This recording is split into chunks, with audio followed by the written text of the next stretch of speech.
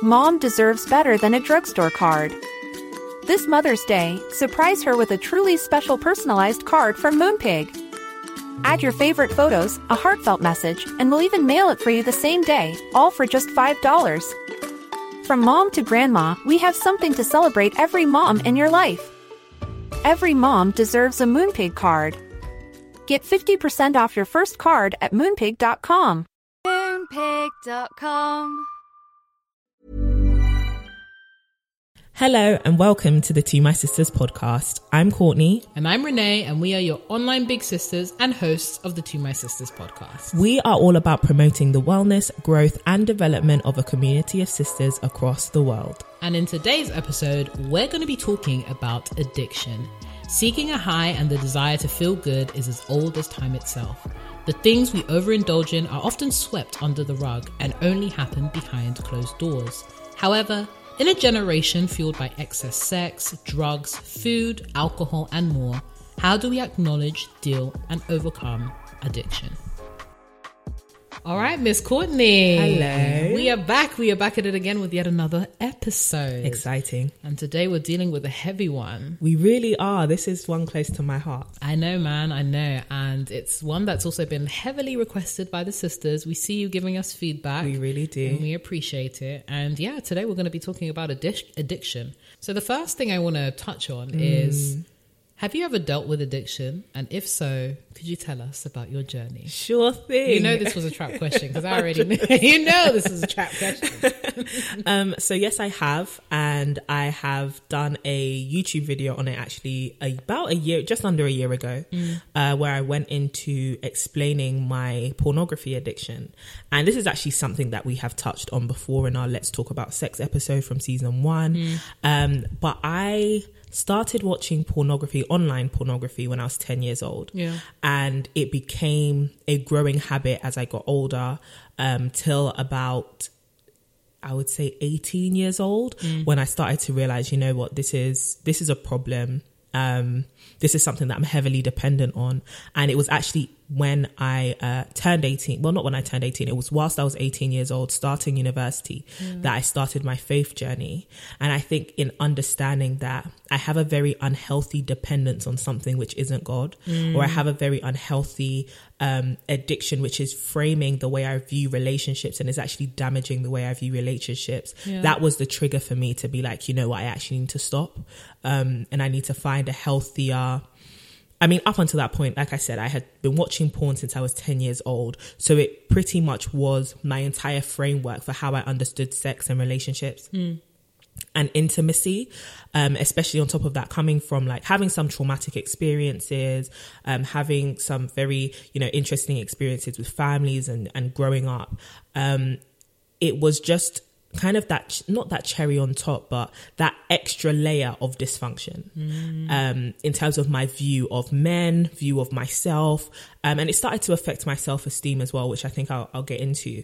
But for me, having a pornography addiction, it was probably the most unhealthy, most toxic thing that has happened to me in my life. Wow. And yeah, when I turned 18, I started to go on a journey where it's like, okay, let me detach myself from this dependence and start to really walk through why this addiction formed in the first place. Because I started to realize, okay, whilst people don't really talk a lot about watching pornography, especially women, right? Yeah. But I feel like this is something that a lot of people are going through and people just don't say. No. Exactly.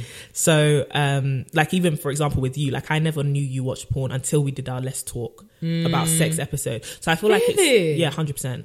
I never knew. So I feel like it's one of those things that's kind of like, I can't be the only one. Yeah. Because obviously you see the numbers that porn does. You see like it's around, and even like the sexual nature of normal romantic movies. Sex is around, but it's nothing you really discuss. Like you don't bring it up with people that, I watch porn on a regular, unless you really like freaky deaky. Like you're just out there and like very sexually open with your experiences, which at the time growing up, I was not. So for me, it was like, I don't know who to go to so I can deal with this, but I know it's something that I really need to deal with. So I went on a journey for about 2 years, just really trying to understand pornography, how I became attached to it, how pornography actually works, understanding the porn industry, the psychology behind addictions. And it was a lot of just, you know, self-learning and stuff, but it was a beautiful journey. It was painful at times. Yeah. And it's definitely something that I still am very conscious of in the things that I intake and the media that I consume, because I think porn is becoming, especially soft porn, is a lot more accessible now. You go on Netflix, sex scene, you know, and it's like, did this scene even help the plot of the story? No, but sex sells, right? So sex is really everywhere. So I have to be careful of like my triggers and not overestimating myself in thinking that, it's been a couple years now since I've watched it, it's not going to have any effect on me, because at the end of the day, I do still have a libido, I still do have a sex drive, so I have to pay attention to that. But that was my pornography addiction. I think I also have I had an addiction to eating. And I think just that sensation of eating, I don't think food is addictive. I think eating is. I think that, especially if you formed an emotional attachment to food and you know, you've had a successful day, I'm going to treat myself to food. You've had a bad day, let me buy some food. You're bored, let me eat. And so you kind of form this bad relationship with food, where food is no longer about nutrition and sustenance. It's more about emotions and comfort and feeling like someone is there for you, or feeling like you have something to do, and evoking these past feelings of joy, or comforting your failure, or whatever it is. So I feel like I've also had to unlearn, that's been a more recent one, I've had to also unlearn my relationship with food and relearn what a healthy relationship with food actually looks like. But that's mine. How about you? Ooh, wow. Thanks for sharing this, Courtney. That was super, super enlightening. I didn't know that you didn't know about, the porn I didn't have a clue. The porn thing. I would have thought that you would have sometimes I'd be... Nah, because I feel like this is the thing about addictions, right? Yeah. People think people who are addicted are a mess. Yeah. They think, when you think about addictions, literally, you think of people who are on crack. Do you get what I mean? And so they can't live without it. Yeah. They can't, all of that. But I think even going to university is what reframed my mind about addictions, because universities here in the UK, and to be honest, anywhere, have a heavy drinking culture. Yeah. And you start to see a lot of people, because I don't drink, right? But I think for me, I was looking from the outside in and seeing, you guys drink more than just socially. This is, you drink. Do you know what I mean? And having grown up, seeing alcoholism in my childhood, I knew how to recognize that. And that for me was you know what? We're at, this elite institution, and people must think we're the ones who have it all together. But you're, chugging down units every single day, and you can't function without it. So with your case, it was just in my head, it's not that you're this infallible person, but I think you kind of think, especially if you're dealing with the same thing, you think this is a dirty secret, and I can't imagine someone else having that kind of dirty secret, if that makes sense. But when you were speaking about it, I was kind of this is so amazing, because obviously the podcast is all about transparent conversation. So I feel like it brought us closer in that sense of I understood you more, but it was just there's another place where we have this commonality, where you're more than just a support for me, but you're someone who's also gone through it. So exactly. Talk to us, ma'am. So in terms of addictions, I think I would describe myself as a cyclical addict. Ooh. In that there are certain, it's going to sound super, unnecessarily philosophical. Okay. But there's certain seasons of your life where you'll lean into something else as your comfort and support. And for me, there was a period of my life where that was sex and pornography. Right. So it wasn't even just the pornography thing, but it was also the fact that because I was sexually active with my then partner, they fed into each other like crazy. And this is not to demonize sex. This is not to demonize relationships, or if you are somebody that watches porn, but there's something... The problem with addiction is the dopamine hit, right? Yeah. It gives you an excess of dopamine, which is, the happy feeling and all that kind of good stuff. But the crash that comes as a result afterwards when you've given yourself too much dopamine is the problem of addiction, right? It's, okay, I felt this way and now I can't function because I know what this feels like and I want to feel like that all the time. And that's not what life is like. So for a season of my life, it was definitely sex and pornography. And then I also have had the addiction to eating. I think more of us have it than we know. Listen, goodness me. And it always makes me remember that time in university. Wow. We could start laughing over again. That story. The overeating. Jesus, we were actual pigs.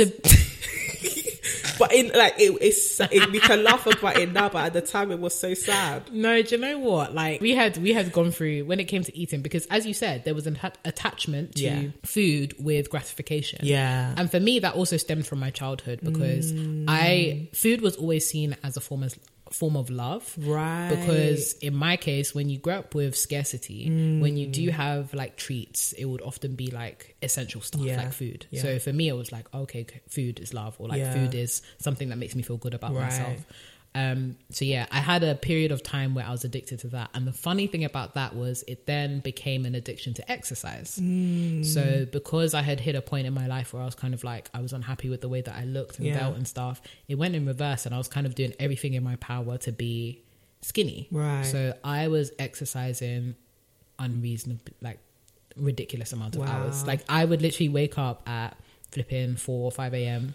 to go and exercise, to go and do like a run or whatnot, just to make myself feel happy or like feel that endorphin rush that you get with exercise. So also went through that like phase of my life. Those are, I would say, the 3 main addictions that I have struggled with in the past. And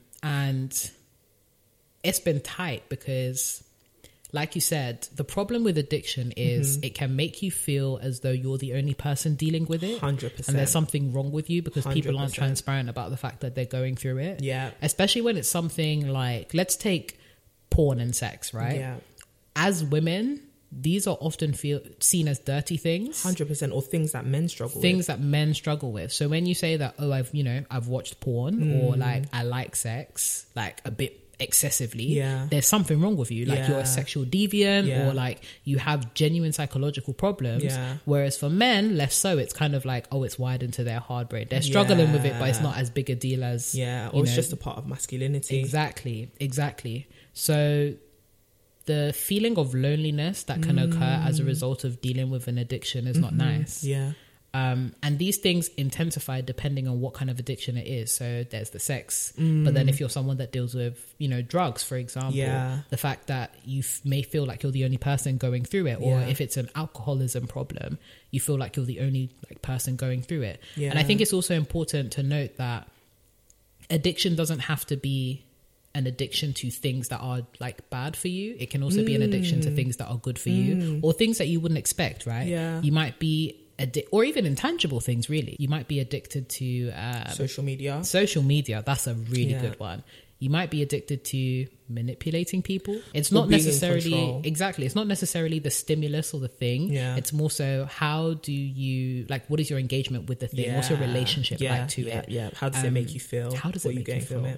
How does it make you feel? Yeah, I think what's interesting about what you said is, I think there's also a subset of people with addictions who, like I was saying about the alcoholism at university, you might not know you have a very unhealthy dependence or addiction because what you're addicted to or dependent on is socially accepted in your circle. And I think I see it a lot with alcohol and like cannabis. I think a lot of people, whilst you can sit there and you can debate whether cannabis is addictive or not, ask somebody who smokes to stop. I feel like that's always the marker, right? People can say, oh, this thing is not addictive, then stop and see if you can, right? That's how you'll know if you're addicted or not. But I think there's a situation where in certain cultures, like I know for me growing up around a lot of boys who were in gangs and stuff like that, or even like you can throw it back to like our uncles and like family members, right? drinking is something that you do. It might be socially, like you might not do it on your own. Yeah. But when you get around people, you do it to a point of excess. Yeah. Right? Yeah. Or you constantly feel like, because they're doing it, I'll do it. And this becomes a part of how we interact with each other. And before you realize it, you actually can't function in those social settings without it. Right. So that's another unhealthy dependence. And I think it's a struggle for some people to recognize that that's an addiction, because they feel like, but this is just what we do. Like, this is just a part of our culture. It's normalized. Like, this is what we do. And I think I saw it a lot sometimes growing up and seeing how family members would just get together and just drink, like, and be drinking. drinking. Or, you know, like I was saying with past friends and people I grew up with, just how high they would get. Just to be around each other, and it was just a part of the banter and how they bonded, and just deepening that a lot of us may have addictions but not know it's an addiction because we grew up or we're around people who make us feel like this is totally normal. And in fact, to be accepted into this subset or into this subgroup, you must participate in this, right? That's another challenge in itself. So, Courtney, why is addiction such a big problem in our generation in particular? Ooh. I think a lot of us don't realize that it's an addiction. I think also the things that we engage with, most addictions, the reason why people engage with them is because they're escapes. They're forms of escapes from many different things, trauma, just stress. And I think a lot of us, especially in a generation where there's a huge rise in anxiety, not just because, we now like have this culture which is very sensitive to those who are anxious, but also because I think forms of like things that have happened in the world, I think also like accessibility to disasters that happen worldwide, like constantly being conscious of all the things that are going wrong, climate change, terrorism, wars, we're in a pandemic, like all these things that we're going through, as well as like as a generation then having to figure out your own life, navigate, you know, being second generation immigrants and what that means to the diaspora, or navigating your own life circumstances, even if you're not an ethnic minority, realizing who you are as a young person today, right? That's a lot of stress. And I think a lot of people have to escape from those stressful situations in some way. So you could be addicted to like video gaming, or addicted to constantly being on your phone and scrolling, or, you know, maybe this is not an addiction, but constantly have to have people around you, like you're scared of your own company. I think some people form very unhealthy dependencies on people or on things, to escape some of the pressures of life. And I think also, for example, with pornography, I think ready access to the internet that can often go unregulated is a massive problem, like a massive problem. Because you're depending on the sort of background you come from, whether your parents are tech savvy, whether they were even present enough, not because they were bad parents, but maybe because they were always working, could they check on your internet usage, you know, and see the things that you're exploring and the things that you're giving your attention to. I resonate strongly with a lot of the points that you said. And one thing that I would add kind of like on the flip side is, I feel like we're also a microwave popcorn generation, and that we're very much about instant gratification. Our attention spans are a lot shorter. We feel the need to, again, get that dopamine hit as much as we can by any means necessary. Because we're so used to getting what we want, when we want, whenever we want, that ready access, as you said. The thought of not being able to like pleasure yourself in whatever it is ridiculous. Like, it's literally, you can access it so easily, and not having to go through, you know, the struggle of having to, you know, have a meaningful relationship to get sex, for example, or access pornography, or having to, whatever it is, if you're addicted to like alcohol, for example, not having to go through a whole process of having to access those kind of things. The fact that we've cut down on the process so much because we are a generation of efficiency, it seems almost ludicrous to have to contend with things like discipline and delayed gratification. I think delayed gratification is a lost art in our generation. We don't know how to wait. That's what I was going to say. Because I feel as though things are actually constructed that way, though. Yeah. Like, if you think about what we were saying about pornography. Yeah. Think of how, if you wanted to be addicted to pornography before, you had to make a lot of trips to the video store, right? Or you had to buy up a whole bunch of magazines and then think about how to hide them and all. It's not to say it was impossible to have an addiction, but like, you have to be like committed to There's this cassettes and everything. 100%, right? Boy. But in our generation, you just need to have a phone. Yeah, you just need to have 100%. Wi-Fi. You just need to have an 100%. internet connection. Or with food, right? Maybe 100 years ago, how can you have an addiction to food? You ain't got money for that. We've got our rations. Do you get what I mean? We've got our amounts. But now it's like, you go and do your weekly shop. You have food all the time. And if you don't have food in your house, you can order food. Or you can go out to a takeaway and get food. Or even with social media, it's become easier to just scroll and scroll, because they need you to keep feeding into it. And they need you to keep scrolling. So these things, society is kind of shifting, especially with capitalism. And this is something that we need to pay close attention to, particularly in the porn industry, but also with social media. Yeah. And just generally with capitalistic models, which are exploitative. Addiction in some way is a huge part of the business model. 100%. Because people need to keep coming back. With pornography, the reason why it's like, why is it so easy to access these really dangerous things? Because it's profitable. 100. It's they need you to be able to access it easily, and they need you to feel like you need to keep coming back. So the way things are constructed, the way things are set and put together, the writing, the composure, the access to the videos, the way the websites are navigated, they all appeal to that fact that you need to keep coming back.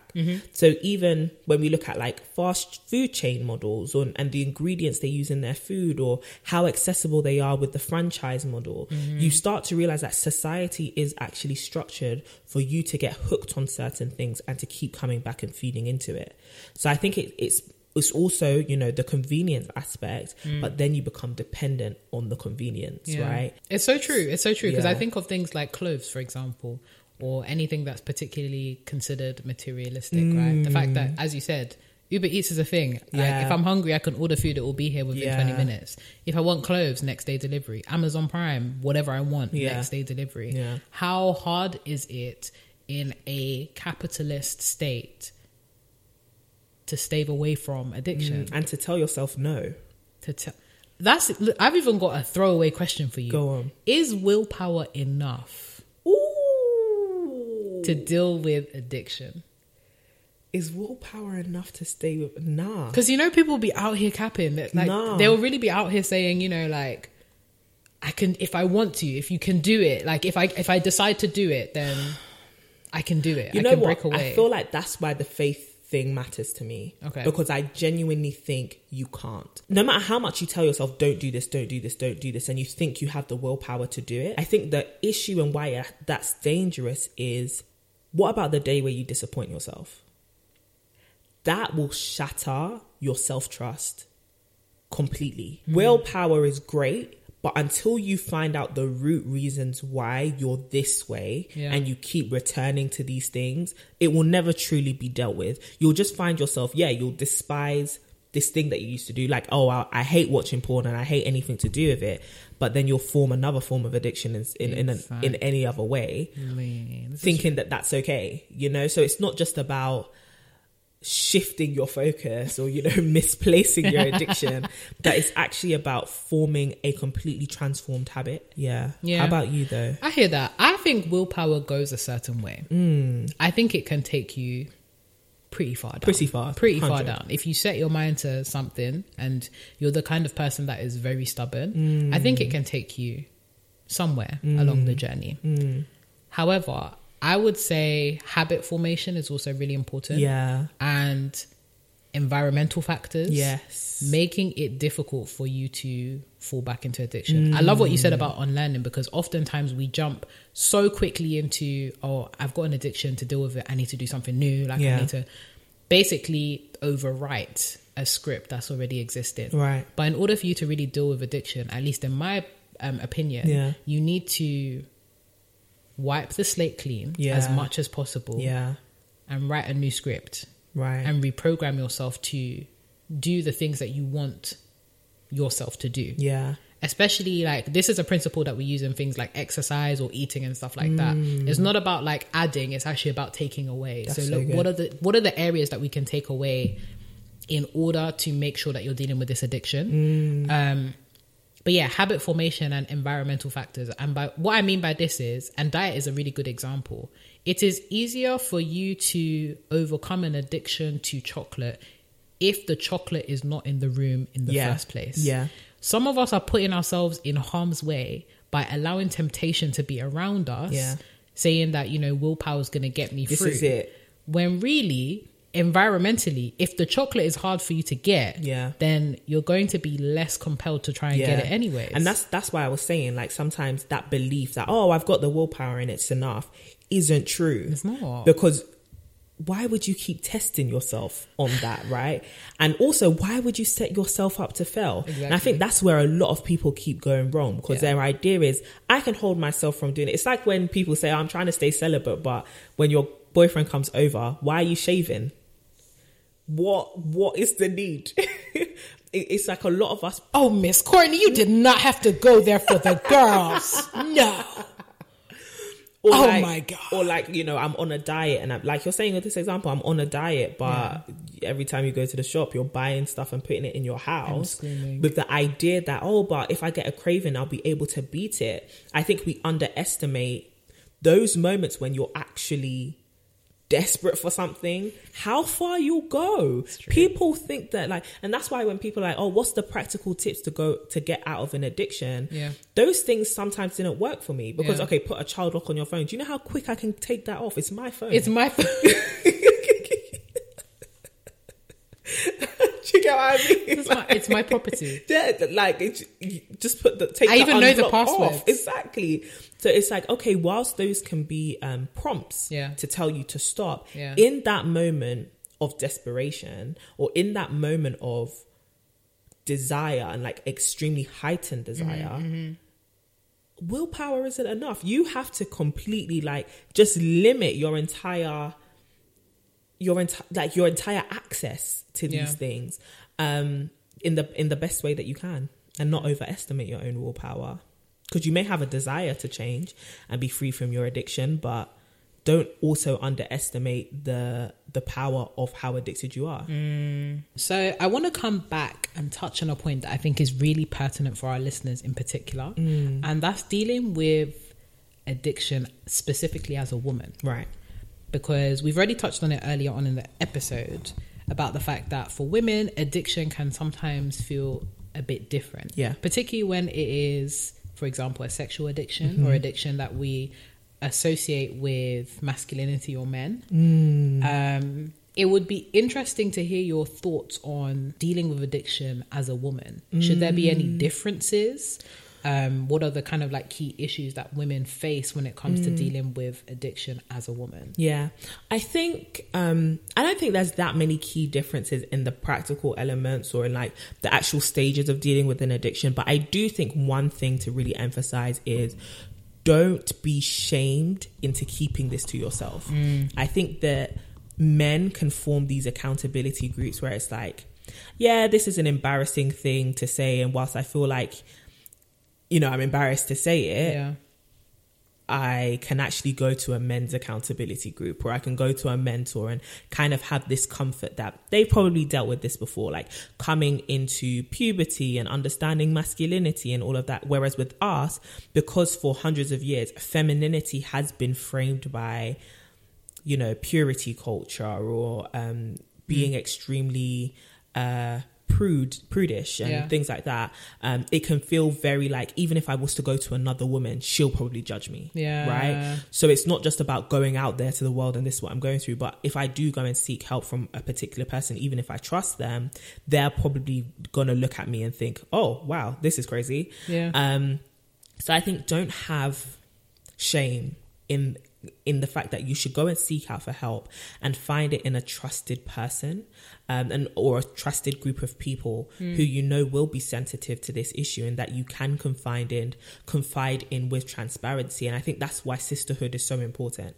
Finding people in your life who won't judge you and will see you as a person, yes, with a struggle, but also with a story and somebody who they are invested in to want to help be free from this issue. But I think the practical elements of being freed from an addiction, I think specifically for women, is understand your body. Is your food addiction triggered by your PMS, for example, or like, you know, your period is about to come? Because I know for me, like when it's about my time of the month, I just want to eat any and everything in sight.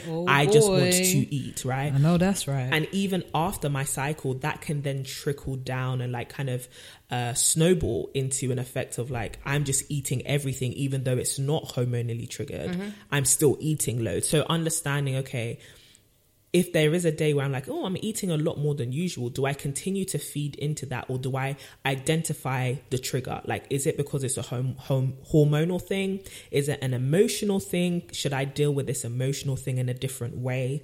Is it with porn, similarly with the hormones? You know, first of all, understand your body. Do I just have a very high sex drive? How do I then deal with that practically? Secondly, is this, again, a hormones thing? You know, our bodies are programmed for procreation, you know, in the sense that we want to continue the human race. So your body's going to be like, sis, we have one egg this month. Get it fertilized. I know you said, listen, ovulation. I know you sisters know what we're talking about. Exactly. Around ovulation. Exactly. But the thing is, if you don't understand, and this is not to say use it as an excuse, but this is more so to say, okay, if that is your trigger, I think it makes you feel a little less crazy when you understand, okay, that's just my hormones raging, you know, because it's over ovulation time.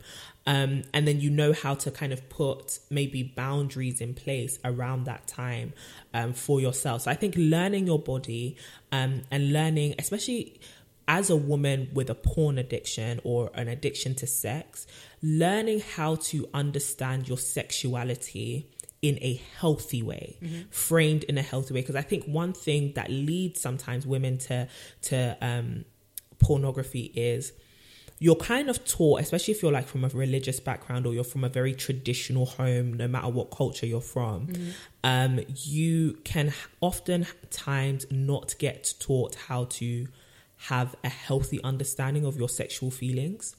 And we've talked about this in the Let's Talk About Sex episode and past episodes in season 1, but if you're not taught how to engage with your sexual desires in a healthy way and how to actually see them not as negative and not as something that needs to be hidden, but more so as something that is a part of who you are and which you can express healthily, even if you are single, and whatever healthy is to you. Oftentimes you can fall into a pornography addiction because you just need this outlet that you can keep quiet, right? In the sense that, like, if I haven't had a mentor or a parent or an aunt or someone, a sister around me who can say, these feelings are completely normal, you know, I may feel like, why am I having these crazy feelings? Especially when you're young, right? Why am I having these crazy feelings of like what we were talking about when we were listening to, when we were in our early teens and Chris Brown's Take You Down video came out, and it's like, you just realize, wow, I'm attracted to men, right? You have this kind of awakening of puberty, which is, I find men attractive. And this attraction has gone way past, oh, he's cute, he has a nice face, let me put his poster on my wall, to some things are tingling. Let's keep it 100% real. There makes this transition, especially when you then become exposed to sexual content, right? Because before it's like you can see a boy, he's cute. But what happens when you stumble across or you watch in a movie or in a book sexual content, which then your body responds to in a way that you've never had a response to anything before. How do you... I feel like that is a very pivotal experience, which if you do not have healthy people around you, and this is why we need to have a culture of openly talking about sex without shame. Because if you don't have people around you who won't shame you into knocking those feelings, you know, back inside a box, it's so easy. If you have people around you who are free with their conversation about sex, it then makes you feel like these feelings are not weird. Yeah. I just need to learn how to healthily deal with them. If you have people around you who will shame you into hiding them away, you're going to do everything in privacy. You're going to do everything in secret. And the tone of everything you do will be shame, right? So I think if women are taught how to healthily engage with their bodies, healthily understand their bodies without shame, without feelings of it constantly being taboo. Yeah. And that's not to say, like, encourage your daughters to, or your little sisters to fornicate and to masturbate and do all of these things. That's not what I'm saying. What I'm saying is there is a way to healthily understand your body without having to do all of those things. Yeah. Do you get what I mean? Yeah. But how we engage with that, do we take enough time to think about that and engage with it so that when somebody does have those sexual feelings, we can help them understand it without feeling like that's a part of themselves they're just going to have to ignore till they get married. Or hide till they get married. Yeah, no, I completely hear that. And I think, oh goodness, there was just so many bells ringing off in my head as you were speaking. Firstly, it reminded me of a poem that I read a really long time ago that rattled me at the time because it really spoke to my situation. And it goes like this: don't be fooled by me. Don't be fooled by the faces I wear, for I wear a mask, 1,000 masks that I'm afraid to take off, and none of them is me. And I feel like when you're beautiful. It's a gorgeous poem. I feel like when you're dealing with addiction, sometimes it can feel like the faces that you present to the world are fake. And it feels like the things that you're dealing with in private are the real you. Wow. And I just want to encourage anyone out there that's dealing with any sort of addiction, whether it's a sex addiction, alcohol addiction, drug addiction, whatever, food addiction, just because you're dealing with an addiction, that's not the fullness of your authentic self. So good. And it doesn't mean that everything else that you do is a lie. That's literally one thing that you're dealing with. Because sometimes it can like become so all-consuming that you feel like you're even a bad person for dealing with these. You feel so guilty about it. Yeah. Or you just feel really, really bad about yourself. And oftentimes, as we were speaking about earlier on in the episode, the reason why we become addicted is not necessarily just because of the instant gratification, but as a means of escape. And some of us are dealing with real trauma. Yeah. So I think, again, particularly as women, there is a culture of hiding, burying, not bringing to light. And that's why for us, TMS is so important, because we really want to cultivate a space where sister to sister, friend to friend, we can say, listen, this is what I'm dealing with. And I need your support and I need your help to not only help me overcome this, but also to remind me that I'm a full person and that this isn't all I am. So I think it's just so important to remember that just because you're dealing with something right now, that doesn't mean that that's all you'll ever be, or like that's the end of the line for you. There's always like, a silver lining. There's always a light at the end of the tunnel, especially when you're dealing with an addiction that you might have been dealing with for years, because sometimes it's not even just a monthly thing or like a yearly thing, but over the course of like a period of years, people can be dealing with addiction. And there literally is light at the end of the tunnel. 100%. So it's super important to remember that and really tap into the communities around you to help you. Like, our biggest wish for not even just this podcast, but this community, is that you find your sisters. Yes. You find your sisters. And like, such a, what do you call it? Moist moment. But I can't imagine how I would have been able to overcome some of the addictions that I was dealing with without having someone like you around. Like, even your transparency around, I know it's moist. Oh God. Guys, you already know me. I'm not out here being moist like this, but being able to say, look, Courtney, this is actually what I'm dealing with. Or for you to not even, like, it doesn't even have to be a conversation between us, but seeing your own legacy of transparency, for me, made it a lot easier for me to share the crap that I'm dealing with too. So what what we both really wish for everyone listening is to find somebody or a community to be able to do that with. And I love what you said about a lot of us are going through stuff, and we've been through stuff, Through the mud.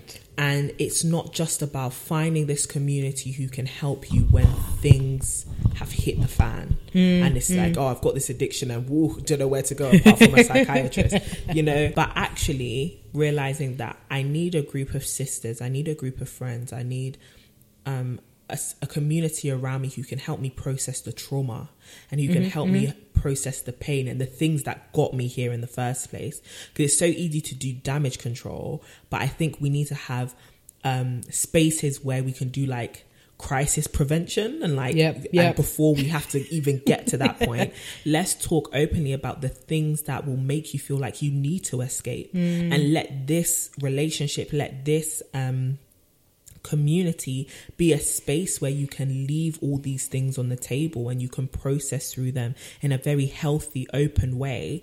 Because I think a lot of one of the biggest themes that addiction is sustained by is loneliness, feeling like you're by yourself, you're fighting these demons on your own. Having a community, a sisterhood, a brotherhood, whatever it is, because I know you men are still listening, understanding that a community can help dispel that feeling of loneliness in you dealing with your issues and dealing with childhood trauma or pain or disappointment, whatever it may be. Or even having a healthy place where you can celebrate so that you don't have to go to these things, food, alcohol, whatever you go to as forms of celebration. Having a community around you is massively important. So get plugged into one. Don't be on your own.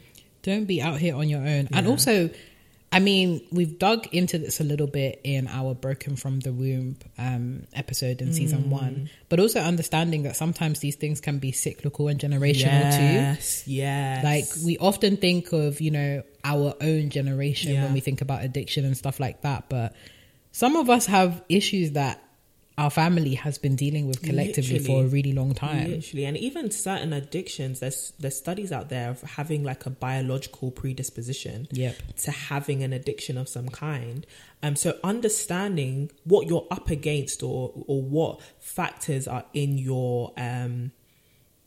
Literally, it's in the DNA, blood. It's in the blood. Like that could set you up to go through these struggles and actively put things in place that help you stay away from them, because addiction can be life ruining. Honestly, I mean, some of the consequences, I've lost certain relationships, but also just had unhealthy perceptions of people, of myself, of sex, of relationships, that if not dealt with, thank God, at an earlier stage of my youth, would have ruined so many things.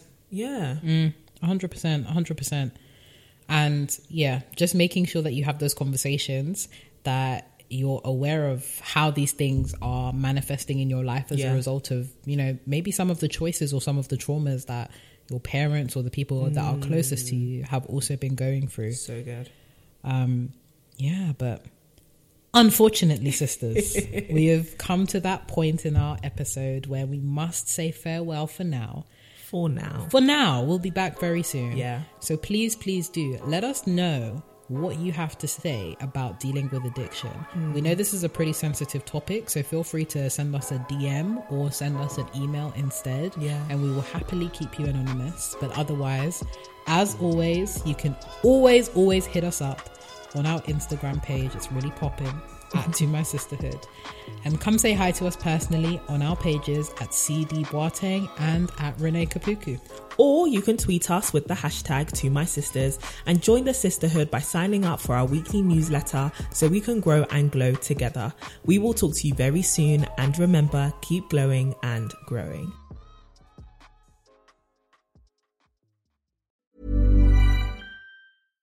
Mom deserves better than a drugstore card. This Mother's Day, surprise her with a truly special personalized card from Moonpig. Add your favorite photos, a heartfelt message, and we'll even mail it for you the same day, all for just $5. From mom to grandma, we have something to celebrate every mom in your life. Every mom deserves a Moonpig card. Get 50% off your first card at moonpig.com. Moonpig.com